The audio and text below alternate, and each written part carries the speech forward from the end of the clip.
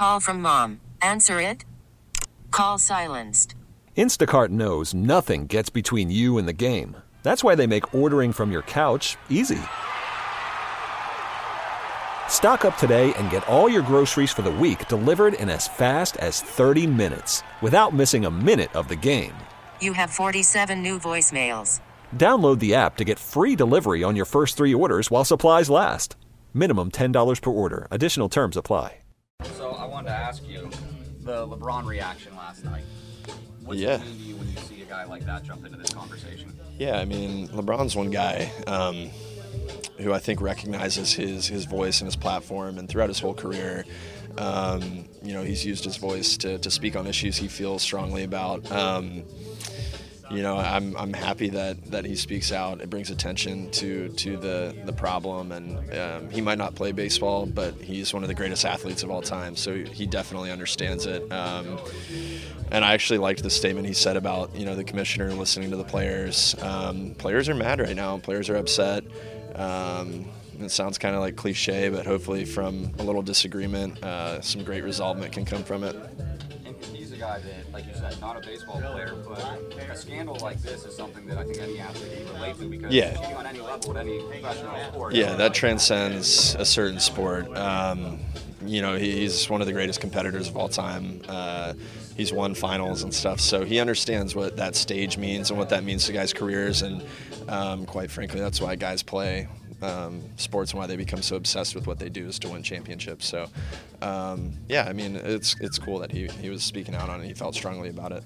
Players are angry, or they lost confidence in the commissioner, or is it more just angry at how he's responding? I'm not really sure, to be honest. I wouldn't say guys have just completely lost confidence, but I think guys are definitely angry at what happened in 2017. They're a little upset, I think, that we're not confident that there was a stop put to it in 2018, 2019.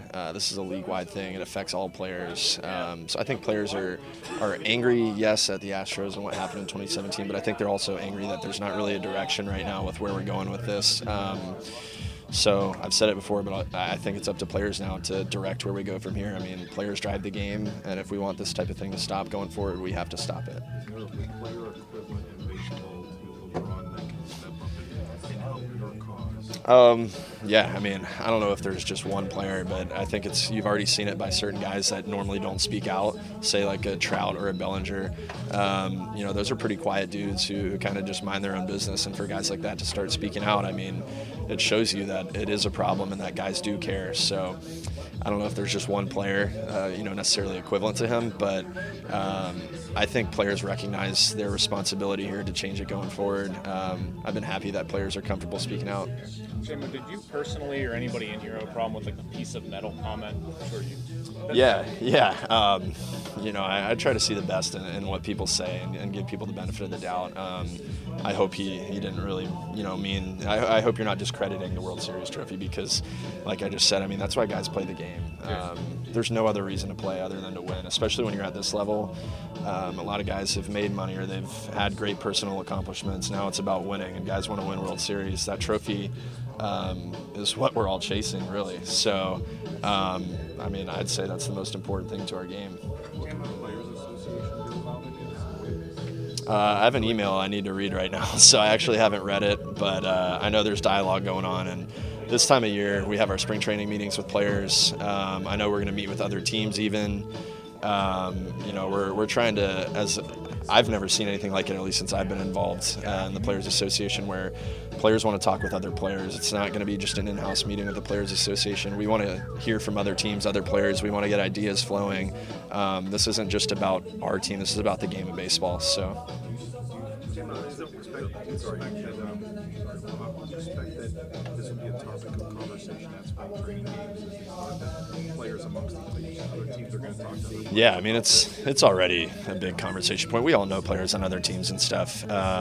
Baseball guys switch teams. There's roster moves all the time. So we all know guys who know guys, and everyone's talking about it. So I actually think once games start, though, it'll kind of settle down and guys will get back to playing. when there are other incidents, whether it's guys taking stuff they shouldn't take, or using a corked bat, or shaving a baseball or whatever, the player gets punished. And in this dynamic, like the players perpetrated the action, his players also did not get punished for it. As a player rep, is that sort of a weird dynamic? Because it seems like guys are pissed. You guys are pissed at the players. You're not pissed at the manager or the general manager or whatever. Yeah, I mean, I read something yesterday that did make sense to me, though. I think it would have been hard to, bring punishment among the players or bring it down on the players. That doesn't necessarily make it right or wrong, but it would have been a really difficult task for the commissioner to pick who gets what and to choose how one player gets, a suspension or a fine versus how another player gets it. But yeah, I mean, guys are upset at players because that's who we're competing against. At the end of the day, we're not competing against the other manager or the other general manager. We're competing against players, and that's what it's all about. We want fair, good competition against each other. And I think we'll get back to that. This is a big headline now. Games haven't started, but I think we're going to get back to that. The commissioner has given the Astros, however, immunity from suspensions, but then he's also basically told them there's not going to be retaliation allowed. They're basically taking it out of your hands to do anything. Yeah. I don't know. I mean, I don't think going in there and drilling guys in the neck's going to really help anything. It might make guys feel better, but there's nothing we can do about it now. That's how I'm looking at it. We can't go back in time and change anything. All we have is going forward. A lot of those guys from that 17 are on different teams. It's tricky. If guys feel like they need to go in there and hit guys, and that's what they need to do to get over it or to make their point, feel free. But I just personally don't think that's really the way to go right now. Yeah, I mean, I guess he felt like he had to protect him because players' feedback was so strong that he thought guys were going to go in there as headhunting or something. How much does this follow the guys that were on that 17 team? I mean, Joe's calling the guys that were on that team, even though they may not have. Yeah, I mean, for me, it's tricky because, I mean, that World Series was so special to Joe. That's a part of, his life going forward. He's one of my best friends. I mean, he had huge moments in that World Series and in that playoffs. He was a young guy who got to pitch in a World Series, and I don't think it's fair to him to take anything away personally from what he did and what he was able to accomplish. It sucks that the tainted word has to go with these guys for the rest of their lives that probably had no say or no do with what was going on. It's tricky. I mean, we don't really talk about it a ton, to be honest. But that World Series was still special to so many. So I'm not going to rub it in their face. Yeah, I mean, I grew up an Astros fan, and I never had the chance to see a World Series winning team. But, if I was a kid and my parents had to explain to me what all this talk was about, I'd be pretty disappointed. But at the same time, I mean, I hope at least for the kids in Houston and stuff, they can still root for the players and still love baseball. Yeah, I mean, it was cool in 2017 to see the excitement in Houston. I remember the parade and all the colors and stuff, and people were really proud of that team. So it's too bad that, in Houston, it's all over the talk shows, the radio stations that just play music and don't talk about sports or talking about the Astros and stuff. So it's everywhere. You can't avoid it in that city. Jamie, do you anticipate, I know you're not necessarily playing this year, you're not playing this year, but I mean, from a sign standpoint, you guys have to, going forward, the teams have to be even more cognizant of switching it up. Change the frequency in which you do it. Yeah, so I think last year, from observing games, I saw a big step forward in what other teams were doing to protect their signs. You see catchers with wristbands, you see pitchers with note cards. I've said it before, but it became a math equation. Guys had to memorize their signs, and you have to be able to change it out there. If the hitter's on second for a certain amount of time, you got to be able to change it without doing a mound visit because there's a certain amount of mound visits allowed. So you saw catchers at risk getting crossed up all the time and stuff.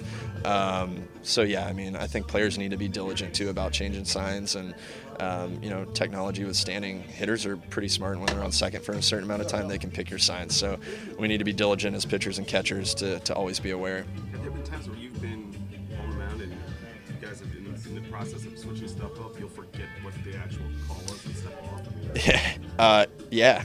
I have a really good example last year. I was facing Howie Kendrick in Washington, and I forget what set of signs we were doing. I know it was super complicated, and Cirelli put something down, and it was an 0-2 changeup to Howie Kendrick, right on right, which I would never throw in a million years.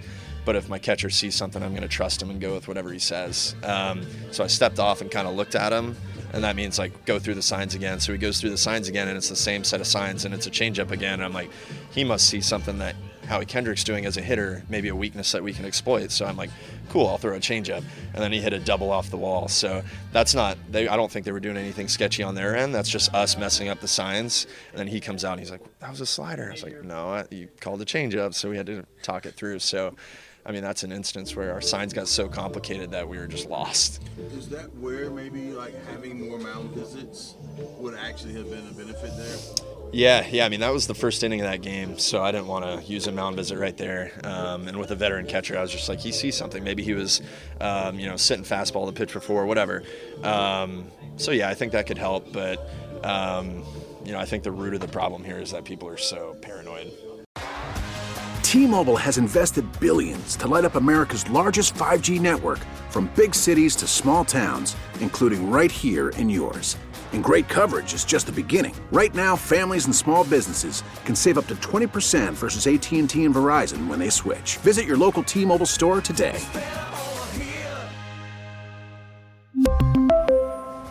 Plan savings with 3 lines of T-Mobile Essentials versus comparable available plans. Plan features and taxes and fees may vary.